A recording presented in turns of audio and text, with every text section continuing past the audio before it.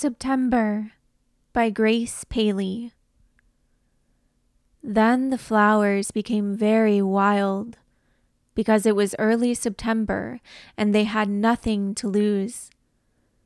They tossed their colors every which way over the garden wall, splattering the lawn, shoving their wild orange-red rain-disheveled faces into my window without shame.